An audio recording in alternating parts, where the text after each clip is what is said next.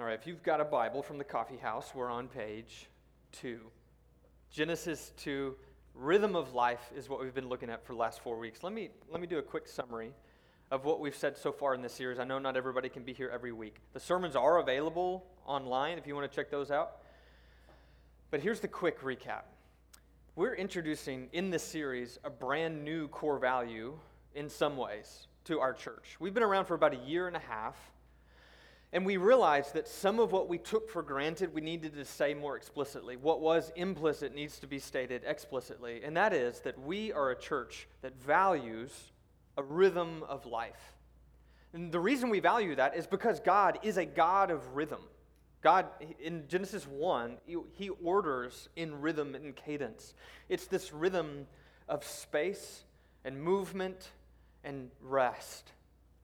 You know, you guys know I like to burn stuff, not like a pyro, but just like somebody who likes to sit around a campfire. And some of you are questioning whether I'm a pyro. Yes, maybe so. So I talked about rhythm is like musically, rhythm is about sound and rest. It's about sound and silence, and you need both in order to have rhythm. Otherwise, it's just noise. You can talk about it with dancing. It's about movement and stopping. It's about change of direction. It's about this and that. But man, I had a friend last night share a really great metaphor that just resonates with me. He said, fire is wood and the space between wood. You see, it needs substance and space. It needs fuel and oxygen. That's us. We are made to live in rhythm. So what is the rhythm we're made for? Designed by a God of rhythm to live in rhythm. What does that look like? In part 2, we said a big part of how God designed rhythm is in terms of calendar. Calendar, the time itself. If you look at Genesis 1, Genesis 2, He's ordering time for time to point to Him. Did you know that a lot of cultures do not live, at least used to, do not live on a 7-day week? Why do we live on a 7-day week? Because that's the way God made it. You know, it's actually a Christian idea for a while, after the French Revolution, they tried a 10-day work week. And people just, they were so burnt out from all of the labor. A 7-day week is God's idea for time. Day and night is God's idea of work and rest, of work 6 days and Sabbath and slowing down and stopping. But it's not just days and weeks, it's actually years. The years of Israel's calendar, the movement of the moon and the stars were meant to point to worship. They were meant to point to God. Now, this is hard for us to understand because we inherit our calendars, and our calendars aren't Christian for the most part. They're cultural. And so the calendars that we're inheriting have our culture's values, not the values of our faith, the things we hold most dear. And so part of what we do as a church is we live in a cadence with a rhythm of weekly worship, of stopping what we do and resting and celebrating who God is, of reminding ourselves that we are not God and He is. But we also live at our church on a Christian calendar, a Christ-centered calendar, where we spend more time focusing on things like the incarnation, the crucifixion, the resurrection of Jesus, the ascension of Jesus at Advent and Christmas, at Easter and Pentecost. We spend more time on a Christ-centered calendar than we do the other ones. And we encourage each family to do the same thing, each person. The next part of what we mean by a rhythm of life here at our church is a rhythm of life-giving limits. Remember, it's wood and the space between. It's sound and silence that makes rhythm. It's work and rest. In Genesis 2 and 3, we saw that God isn't just a God of rhythm. God designs us limited for good. We are dust, we are breath, and that's very good, He says. He looks at the work of His hands and He says, I know you're fragile, like a potter to a piece of pottery that He's just designed. He says, but this is exactly how I made you, limited. And then He further limits us. You remember that tree of the knowledge of good and evil? And He says, I'm actually doing this for your good, that I want you to have life, not death, Don't be deceived. Don't hear those other voices that are questioning. I want you to trust me, and that is the way to life. Life-giving limits.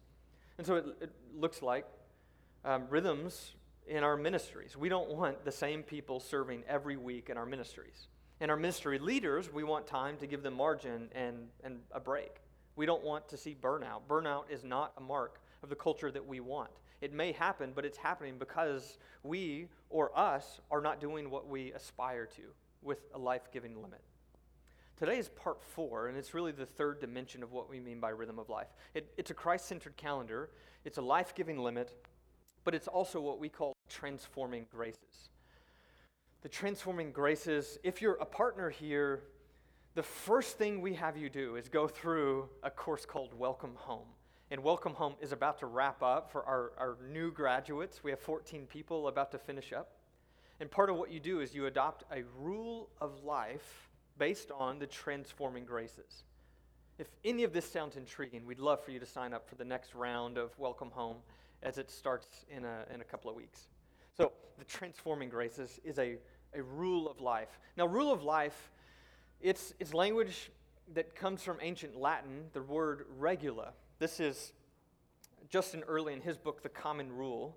He said the word rule is used because it comes from the Latin word regula, a word associated with a bar or a trellis, the woodwork on which a plant grows. Any gardeners in the house? Great, 4 of us. So my illustrations may not make any sense. Okay, let's go. So this is my garden this spring. So we planted several things. We've got some broccoli that's already overgrown by this spring. We've got some squash and some spinach over here, some tomatoes, some zucchini, some beans behind it. And everything is looking pretty good, except the broccoli. It's a little outgrown. It's not going to do great. Foreshadowing. But look at my garden last week. This is embarrassing, guys. This is embarrassing. Here are a couple of reasons why this happened. One, have y'all noticed that July had a ton of storms? It's like, I don't remember July being the rainy season in Memphis. And so a lot of times, these broccoli plants, one storm came through and they all just turned over. The trellises that I had there, like the wire cages for my tomato plants, they just bent in the wind and they were just on the ground. And so it's like, if you wanted to pick up fruit, it was probably rotten because it was there on the ground. Another thing that happens is it's just got really hot, and I don't love to pick weeds in the heat. So what I needed to do in my garden, as you can see, this is embarrassing. I know. I'm not saying this to brag about my garden, clearly. But can I admit another thing that may be even more embarrassing? And that's that the summertime doesn't just do this to my garden, it does this to my schedule. And I don't think it's just me, but let's assume for the morning that it is. The summertime hits, and the cadence of school calendar stops. I've got 3 little kids that normally I'm trying to get to school by a certain time. I know I've got to pick them up at a certain time. We've got a certain bedtime. Summertime, none of that goes. We don't care really what time you go to bed. We don't really care what time you wake up. You can sleep in if you want. So the thing that was happening to my garden is that, man, I needed to pull some things out and to weed. There's a lot that overgrew this summer that I need to reevaluate. There's some things that I thought I had built that in my schedule and in my rule of life of seeking the Lord, they kind of got blown over in a few storms that my family was facing this summer. Like hard stuff that hits and it catches you by surprise and the wind blows and it's like... And then sometimes my rule of life, my schedule of being with the Lord, it actually bears a lot of fruit. You know what I mean by fruit of being with the Lord? It's like joy and peace and blessing. And it's like I have these seasons, but sometimes what was good for one season needs to shift, and I need to plant something different for the next season. So what I'm doing with my garden this week, and what I think is the perfect time for all of us to do with our schedules, is to do some work of pulling weeds, of rebuilding trellises, and of replanting seeds so that you can have a harvest come Thanksgiving. If you're wanting a harvest spiritually or in your garden, come Thanksgiving, you're going to need to revisit your rule, your trellis right now. And the good news is school's starting. Good news, bad news, right? The schedule's changing. If you're in college, if you're in grad school, you may have even taken summer classes, but you're shifting into, this is a transition moment for so many people. Now, not everybody. The young 20-something who's already out of grad school and doesn't have kids, this may not feel like a natural transition to you, but I want to encourage you to embrace it as one anyway. Because really, if you just look around the whole community, from children to college to parents, this is a major transition where it's time to replant, rebuild, and to do some weeding. Can I invite you into that today and really in the next couple of weeks in our group life? Our group practice will be on revisiting the transforming graces. But here's the reality of kind of where we're at. When it comes to rule of life, seeking God in a normal rhythm of life with God, when it comes to rule of life and when it comes to gardening, we're asking the Jack and the Beanstalk question. Where are the magic beans? What do I need to trade to just get magic beans? Do you remember the story of Jack and the Beanstalk? He finds these magic beans. He's trying to trade some things for a golden hen that lays golden eggs. I was looking at the story of Jack and the Beanstalk. He's trying to trade for magic beans. He's trying to find the golden hen. He's trying to slay the giant so that he can get rich. Look, this is how the short story ends. Jack and his mother were now very rich, and they lived happily ever after. It's like, that sounds great to most of us. Where are those magic beans? We want magic beans, we want magic words like abracadabra. We want to just simplify it to where we can just do a simple thing and it all plays out for us. It's magic. It's there in an instant. It's power. Magic words, magic wands. I'm not like a Harry Potter guy, but I remember that scene where Hermione is kind of snobbishly looking down on her friends, and she's trying to teach them how to say Wingardium Leviosa with the right British accent. Apparently it only works if you have a British accent. This sounds pretty great. Magic is the dream of, it's really the dream of power without effort.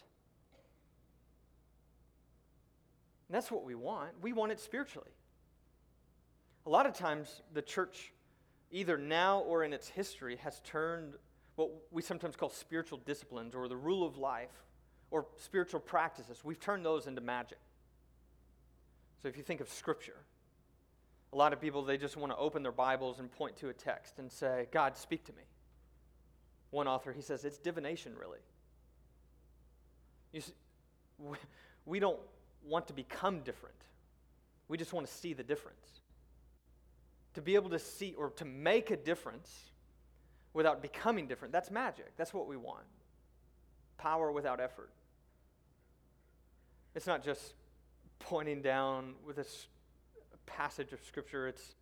It's where you turn Scripture into like a manual or a handbook.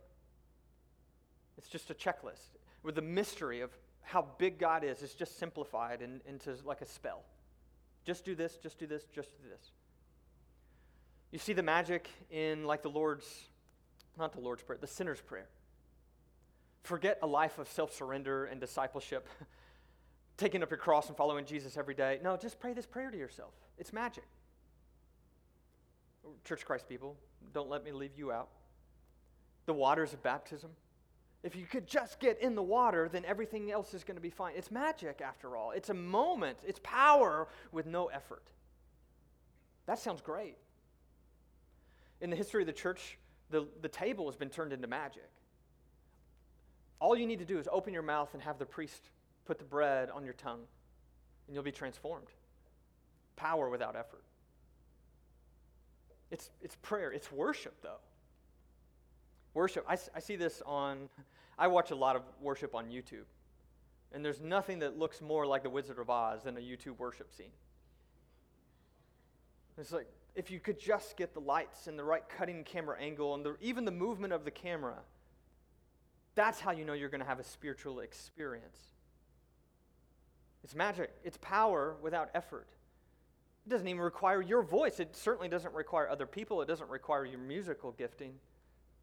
It's magic. And it sounds great. But there's so many problems with magic.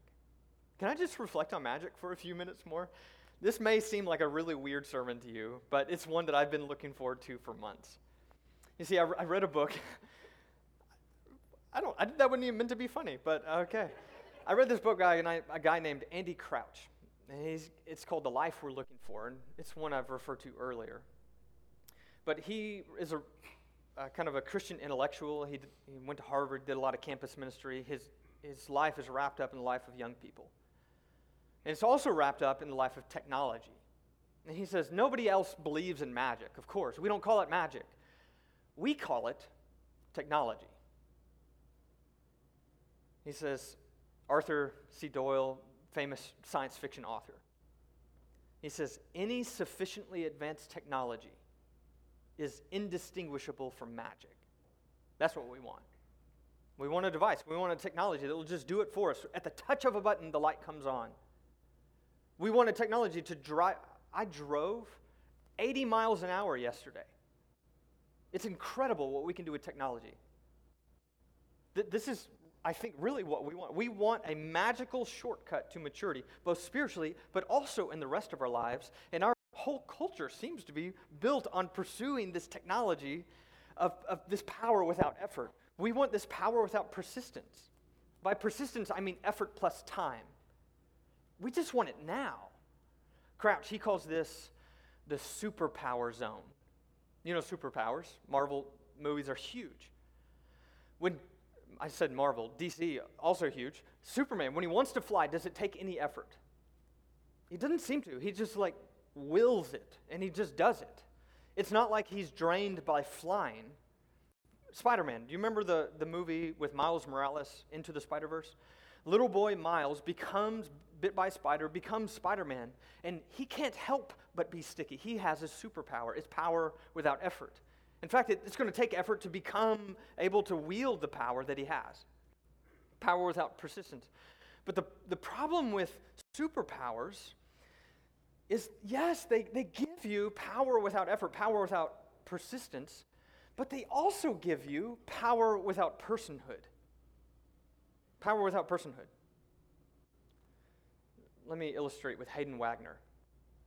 Hayden Wagner is one of our partners here. He's in my Oikos group. And this spring, Hayden flew commercially to Spain.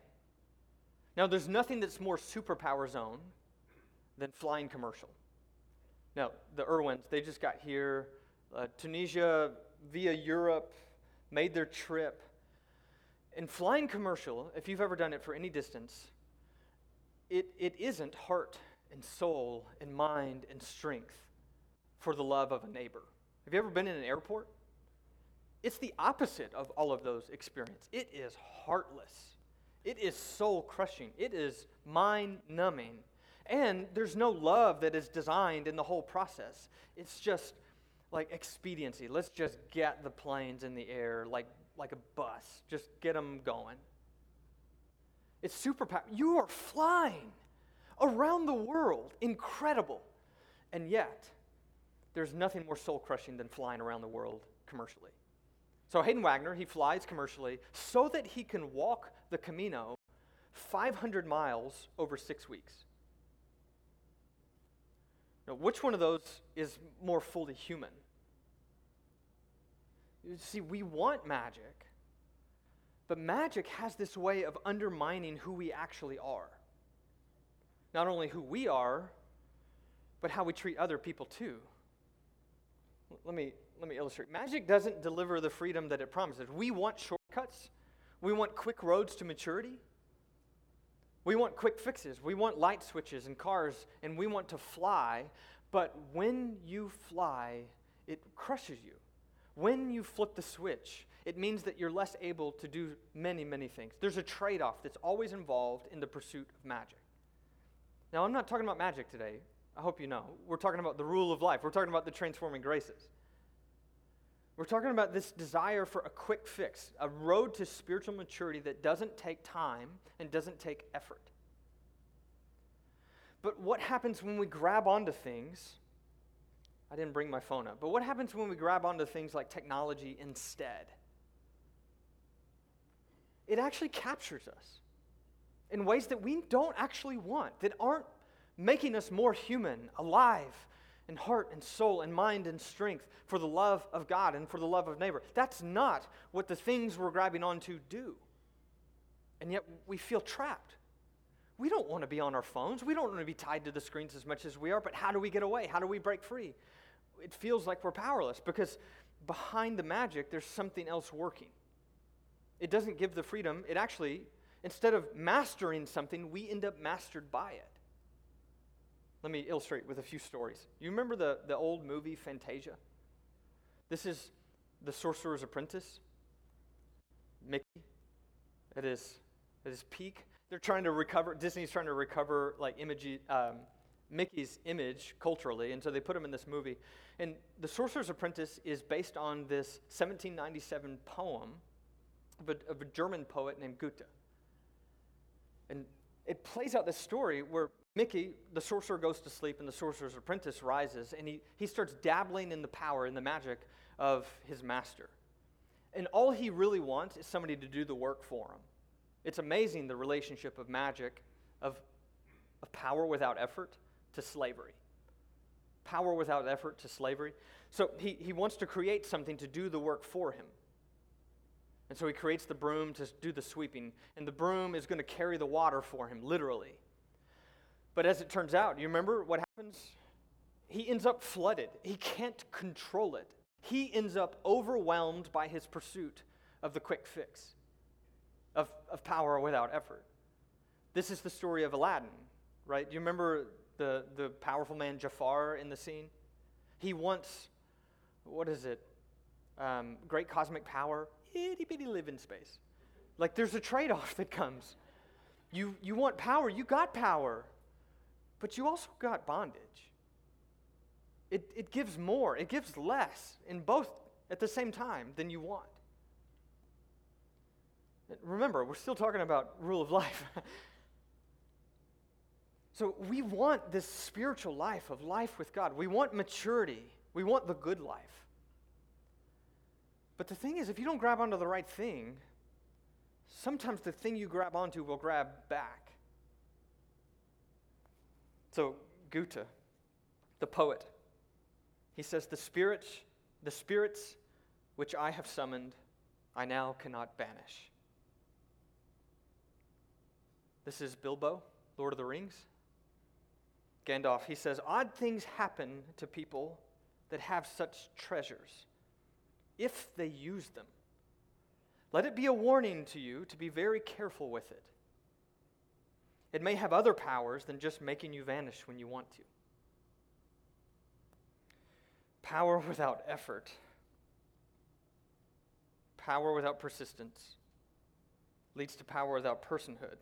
So where does all this come from? Where's like the first time that humans start exploring this kind of magic? It's ironic at the fullest level that if you were to just pull out your phone, turn it over, there's a little apple with a bite from it. How fitting. So what I want to do today is dive into that story of the trees. Now, we looked at the trees last week, and we looked at the limits, but there's something unique about the tree of life and the tree of the knowledge of good and evil that's worth more exploration. Now, we can't talk about everything we did last week.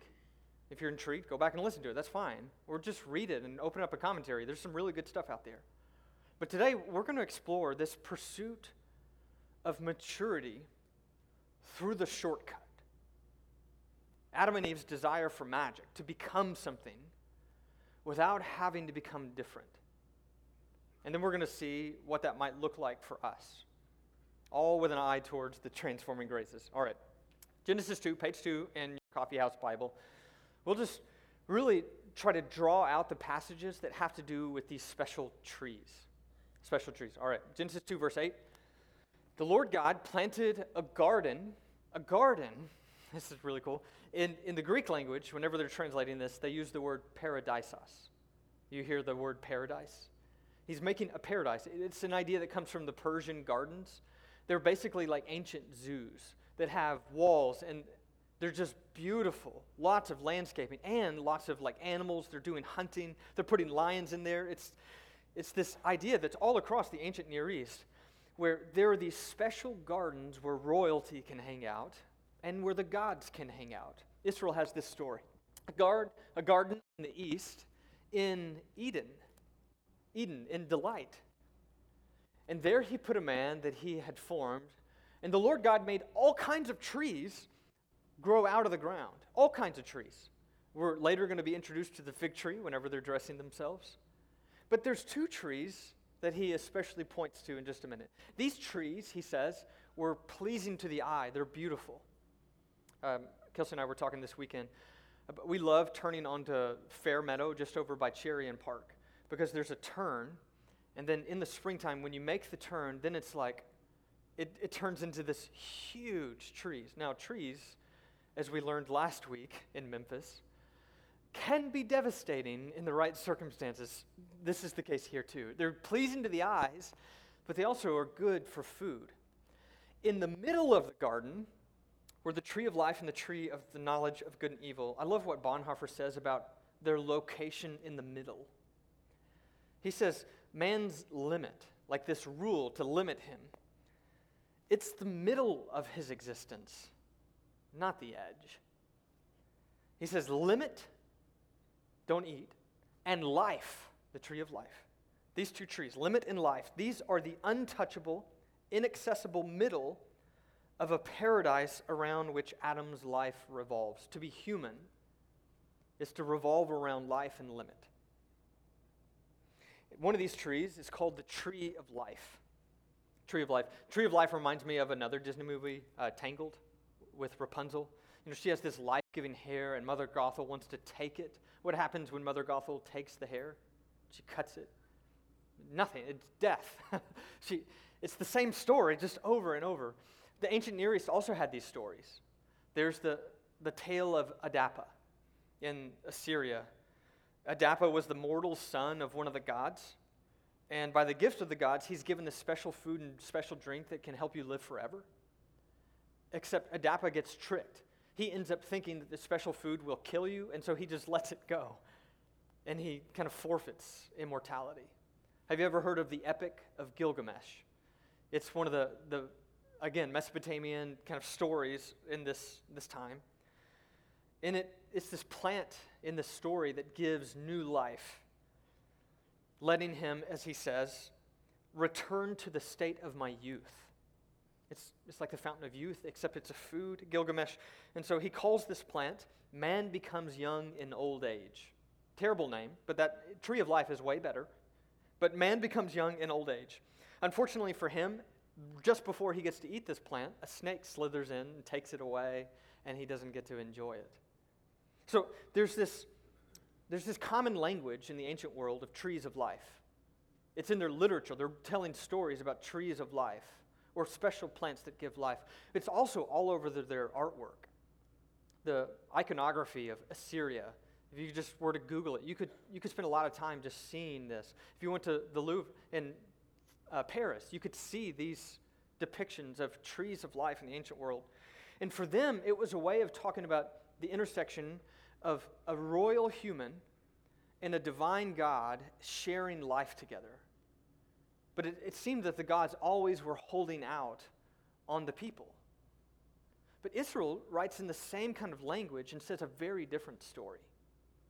Instead of the tree of life being held out, the first command the Lord gives in Scripture, the first time the word command shows up, the first imperative for humans, it's you're free to eat of any tree in this garden. Eat. The tree of life is God's gift to humanity. I want you to enjoy this. I want you to live with me in this paradise. You know what? This is actually what I command you to do. I command you to experience life in all of its goodness and fullness. That's what I made you for. That's the tree of life. It's life and it's blessing. Blessing is a really key word in this section. It seems to be a source of rejuvenation. If they just keep walking over the tree, they'll never die. I don't think it's that these people are immortal. It's that they need the tree of life in order to live. The tree of life is life with God. But there's a second tree here. It's called the tree of the knowledge of good and evil. Now, we talked about this some last week. Unlike the tree of life, this tree is not in the ancient Near East. No one is writing about the tree of knowledge of good and evil in their neighbors. And in the Old Testament, there's no more references to what this tree is. In other words, the emphasis is not on this tree. The emphasis is on the command. Let me illustrate. If you skip down a few verses, the Lord God, he took the man that he made and he put him in the Garden of Eden to work it and take care of it. And the Lord God commanded the man, you are free to eat from any tree in the garden, but you must not eat from the tree of the knowledge of good and evil. So hand in hand, you're commanded to eat, tree of life, all the rest, but don't eat this tree. It's not about the tree, it's about the command here. There's this limit that's tied. Again, life and limit are the center of our existence. But what is this knowledge? Now, you probably know that the Hebrew word for know means a lot more than know, like intellectually or cognitively. So knowledge is about experiencing something or someone. If a man knows his wife, he's experiencing her, not just like getting to know her and speed dating, right? There's a difference. Biblical knowing is about experiencing. So the knowledge, the experience of good and evil, it's really broad. It's like good and bad. It's the pleasurable and the sorrowful. It's a broad meaning. Some say the knowledge of good and evil is sexual because of that word know and how it's used for married people. This is actually an ancient interpretation from some of the rabbis where the serpent is a symbol, let's just say, of something. And so the knowledge of good and evil is understood sexually by some people. I don't think that's what's going on. Some people think that it's about a morality of learning right and wrong. But I don't think that's what's in view here either, because they already know that it's right and wrong. That's why God is expecting them to follow. There's something else going with this knowledge of good and evil, and I think it's just simply wisdom. Wisdom. God wants them to have wisdom. This is divine wisdom. In the Old Testament, whenever this idea of knowing good and evil shows up, let me just give a few for instances.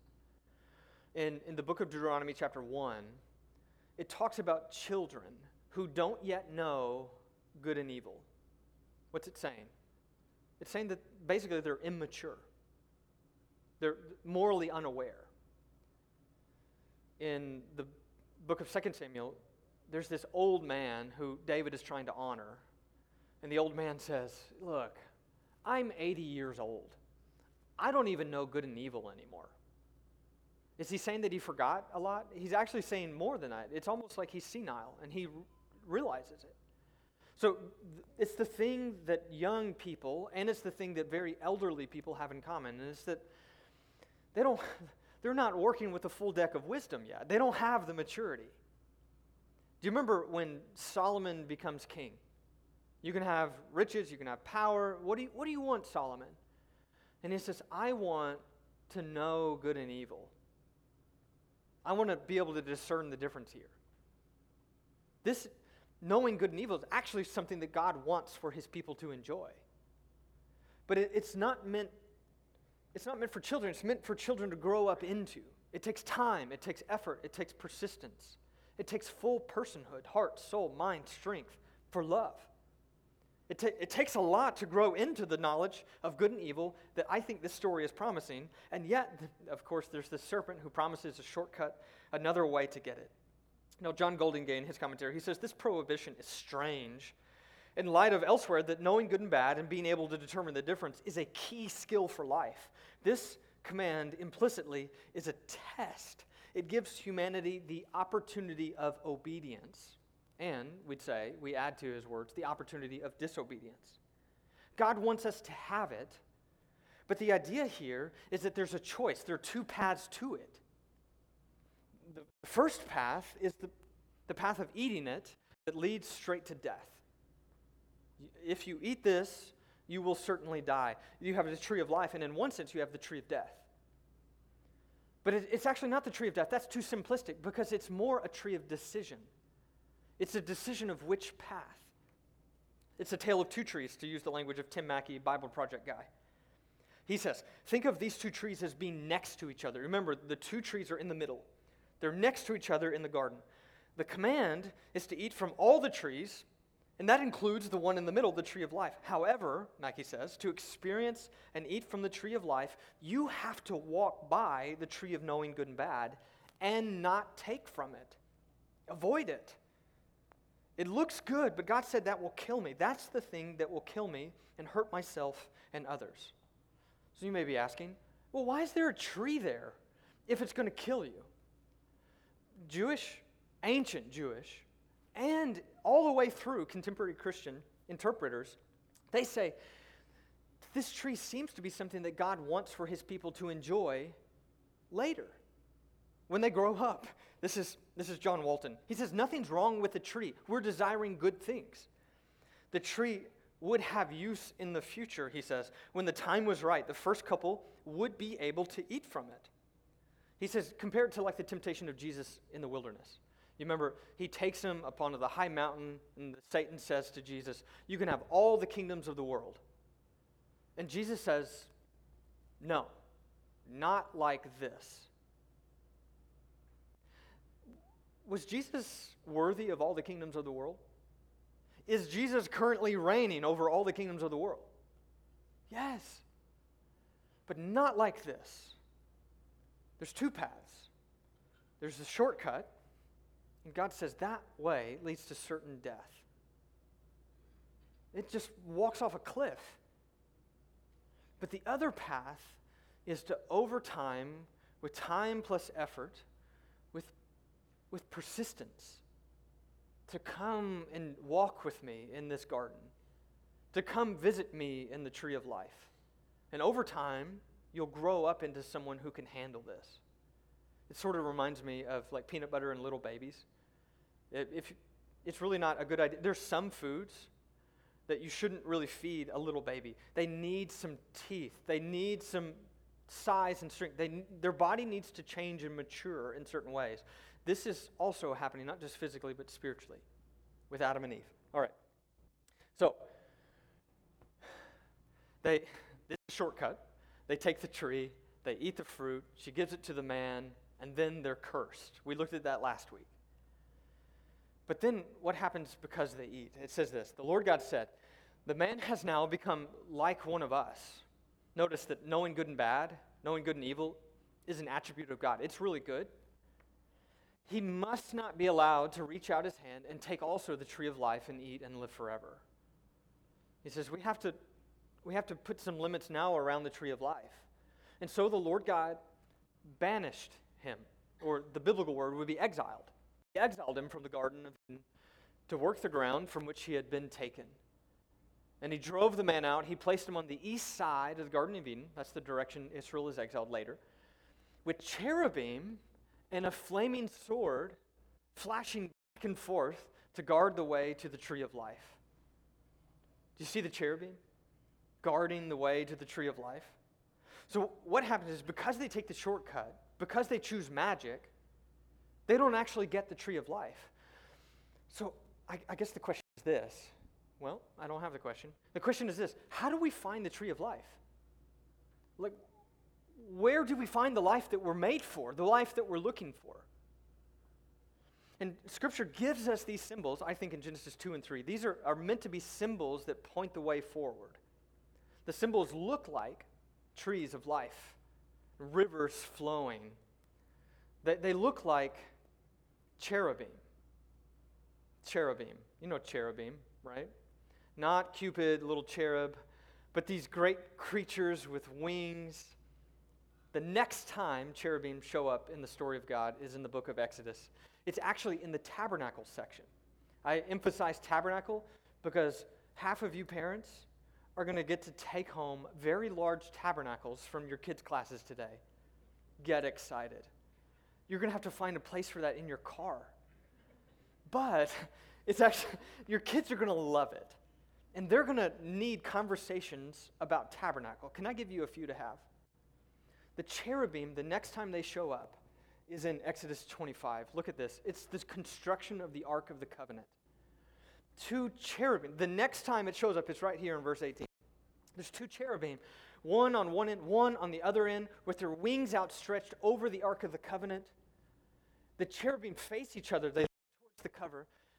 And there above the cover, between the two cherubim that are over the Ark of the Covenant of the law, I will meet with you. I'm going to meet with you right there at the cherubim. What's happening here? The Garden of Eden is pointing to a habit for the people of God. That you need to come into my tent and to be with me.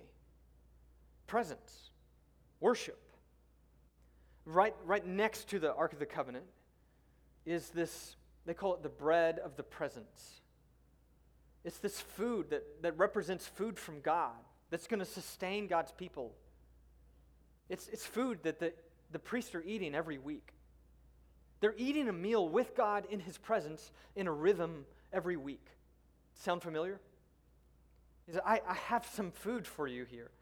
Just on the other side, as they're looking at these cherubim where they could meet this God, is the menorah, the lampstand, also in Exodus 25. And the lampstand, it's decorated, it's made out of solid gold, just like the gold of the Garden of Eden. It's decorated with flowers and blossoms, and it looks like a tree of life. And so all the scholars are saying this is a symbolic tree of life. There you have lampstand providing light and presence. You have food to eat with God, and there you will meet with God at the cherubim. You see, God isn't just saying, you will never experience the tree of life. He's saying, you need to come into my presence in a regular interval. Every week, come in and share a meal with me. Every day, day and night, evening and morning, the priests are required to tend that tree of life lampstand. It's meant to burn forever, but it needs persistence. Day and night, night and day. Light the incense and let it rise. Continue to sustain this through presence. You see, you have to practice the presence as a way of accessing the tree of life. The Old Testament gives another window into where we find the tree of life. And it's in the book of Proverbs. Proverbs is the only other place that uses the phrase tree of life in the Old Testament. New Testament picks it back up, especially the book of Revelation. But in the book of Proverbs, it says this: blessed are those who find wisdom, those who gain understanding. She, wisdom, is more profitable than silver, yields better returns than gold. She's more precious than rubies. Nothing you desire can compare with her. Eve, Adam, man, I wish you had just walked by a few more times. She doesn't give the thing you're actually desiring. But wisdom does. Walk on by the tree of knowing good and bad, and you'll discover true life. Long life is in her right hand. In her left hand are riches and honor. Her ways are pleasant ways. All her paths are peace. Do you see the Garden of Eden language? She is a tree of life to those who take hold of her. Those who hold fast will be blessed. This is all Eden language. You want life? Go the way of wisdom. What does wisdom look like? Proverbs 1:7. The fear of the Lord is the beginning of wisdom. Adam and Eve, instead of fearing the Lord and walking by the tree, they take the tree and end up afraid of the Lord. She's half right. It's desirable for gaining wisdom, but she gets a hollowed out form of wisdom that just leads to you being exposed and in bondage. There's some things you can grab onto that don't give the life they promise. But there are some things that do. Wisdom. Third one in the Old Testament. It's meditation. Michael read this morning. This is Psalm 1. Look at all this Eden language. Blessed. This is Sabbath language. This is Eden language. Blessed is the one who does not walk in step with the wicked, or stand in the way that sinners take, or sit in the company of mockers, but whose delight, that's what Eden means, delight, is in the law of the Lord, who meditates day and night. Do you remember the evening and morning the first day? Evening and morning, day and night, tending to the lamps, back in the Word. I think the vision that we're getting here, it says the person is like a tree of life, planted by streams of water, which yields its fruit in season, and whose leaf does not wither. Whatever they do prospers. You see, there are ways back to the tree of life that give you what you're looking for. It's presence of God. It's practicing the presence. It's worship. it's wisdom, and it's the Word. And it's like, these aren't empty promises. There's actually someone who comes into the story and shows all of these promises fulfilled. You remember Jesus? So how does Jesus give us this tree of life? He actually gives us the tree of life by becoming and entering into our world as the tree of life. But whenever he lives as someone who's sustained on habits like weekly worship. He went into the synagogue, as was his habit. He's sustained by habits like going away to desolate places and on mountaintops to pray. He's constantly getting away to pray day and night. He's in the Word. He's in the temple. Do you remember at 12 years old, he's growing in wisdom. He's growing in wisdom and stature and in favor with God. And he is having a full person experience. It's amazing that Jesus never seems to have used any media or any technology. He's just present, fully human, in front of another. You could call the mud, I guess, that he used on the blind guy. You could call the kind of bounce back of being on the lake and speaking into the mountain. But he's just human in the best sense, in the divine sense for him. So he has these habits that show us what it looked like to live into this tree of life. And at our church, we call these the transforming graces. These are habits that we see that Jesus did, that he just built his life around them. It's his trellis. It's his rule of life. He's not there by accident. He has power, and yet it still takes, even Jesus, it takes him time.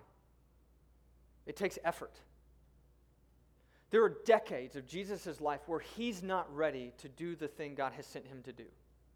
He needs to grow. How much more so for me or for you? There are these seasons where we just need to keep looking for the tree of life. And I think Jesus shows us what these are. Let me go back to my garden. I think now, just as we're beginning a new semester, or just as we're sending kids back to school, now is the time to weed and to rebuild and to reseed the gardens of our lives with God. You want a paradise? You want a garden?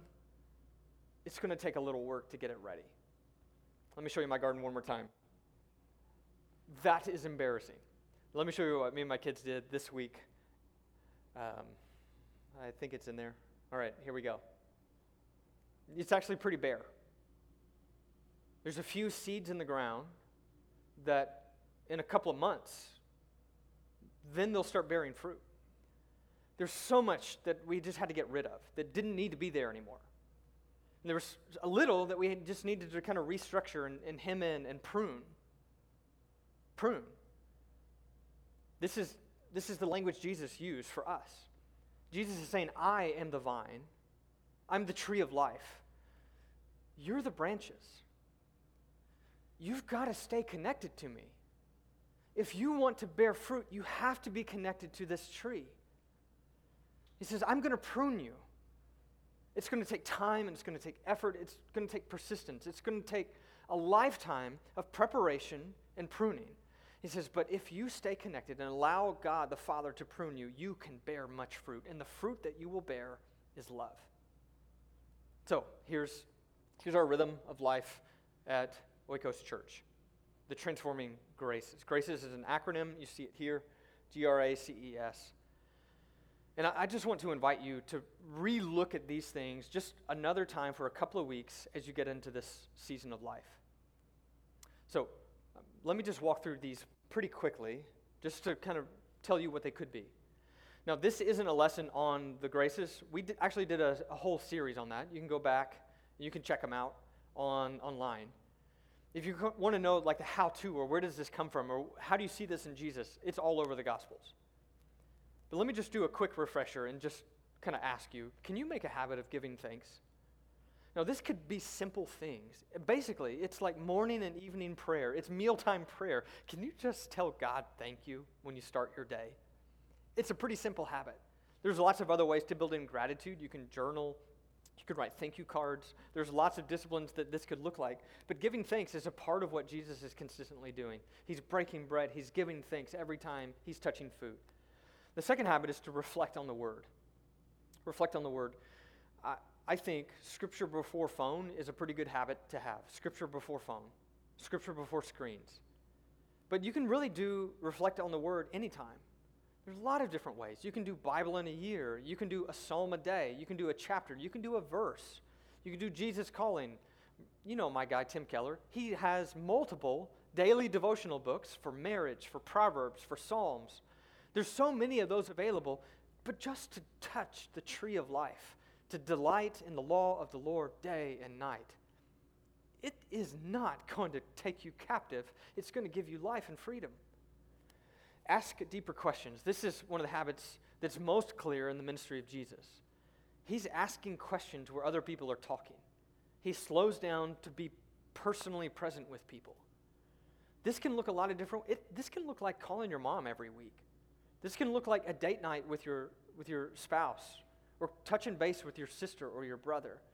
You see, asking deeper questions doesn't have to be so-called spiritual to be meaningful. This is about being human, and God wants you to step into this full human experience. It can look like spiritual. It can look like asking questions of the Lord. Fourth, commune with God. This is the practice of prayer. This is going into the presence of God day and night to just be with Him and to enjoy Him. It's the table. It's confession of sin. But it's also not just what we do here, but what we do at home. Eat together, man, there's nothing more spiritual than eating. Remember, the priest is eating in the presence of God. Every sacrifice that's offered to God, it's like grains. What are they doing with that? They're eating to the Lord. Meats, the animals, the lambs that are killed, that's somebody's dinner. The bread and the cup. God is glorified when we get together to eat. Jesus is constantly eating with people. Could you put in a habit of just not eating alone? Maybe have a designated meal time for you and your family, or you and your roommates, where you're just present, inviting God through prayer to be there, yes, but just eating together. Last one is to serve your neighbor. Serve your neighbor, it looks a lot of different ways. It looks like our groups, they serve together, ideally every month. It looks like our ministries here. We have a lot of ministries that kind of run things on Sundays.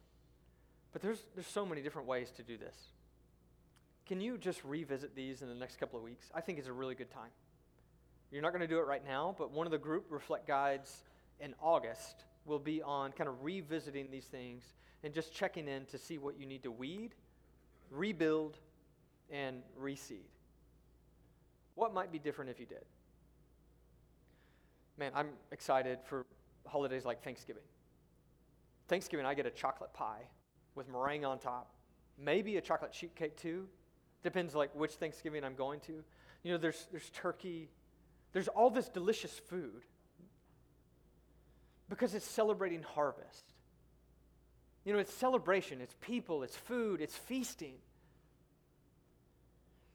And you can have a season of harvest come this fall, come this winter, but it's going to take some seeds in the ground. It's going to take some structure in your life to do it. You will be able to celebrate what you've heard from God and where He's led you, the things that He's revealed to you and the things that He's healed in you. But those experiences, those harvest times, they most come through time and effort with a full person experience. Let me close with just a reflection on Jesus. Because the truth is, the tree of life is not accessed because of all the things that you do and the trellises that you build and the seeds. Just like my garden doesn't grow because I put some seeds in the ground. The only way my garden grows is by the power of God, by the grace of God. God, in His providence, makes it to where we can access His grace in things like rain and sun. So it is with our spiritual habits. We experience it, but God has come. The vine has come. The tree of life has come. And he didn't come as the God and as the King who's going to live forever. In fact, it's the total opposite of that. You'll eat and you will certainly die. And commentators, they argue, what does it mean, die? They don't die. Is God lying? Is God tricking them? But in reality, there's this scene that you could see in heaven where just as they take the fruit and they share it, the Father looks at the Son and he says, now you will certainly die. And it's not that it caught him off guard. It's that he knew that his people would need rescue and that they would be worth it. That the Father's love for the Son in heaven could be extended to the Father's daughter and his Son on earth. You will certainly die. You want blessing? You want life?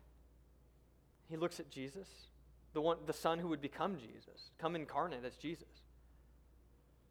He says, no, you won't be blessed, you'll be cursed.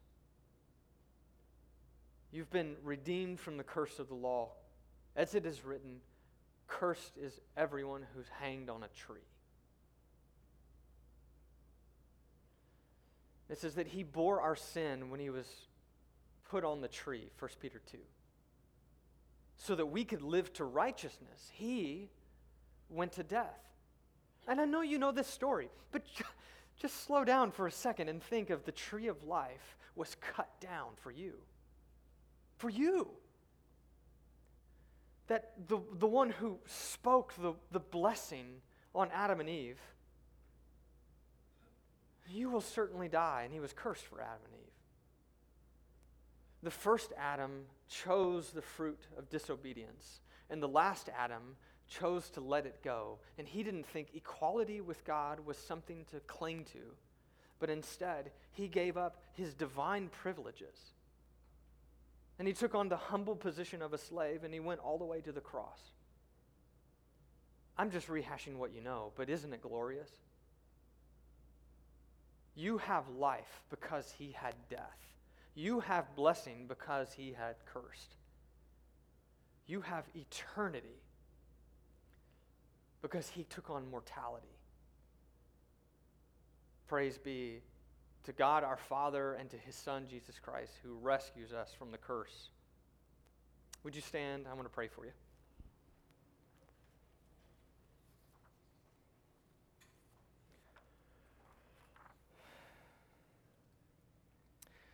God our Father, we celebrate the name of Jesus.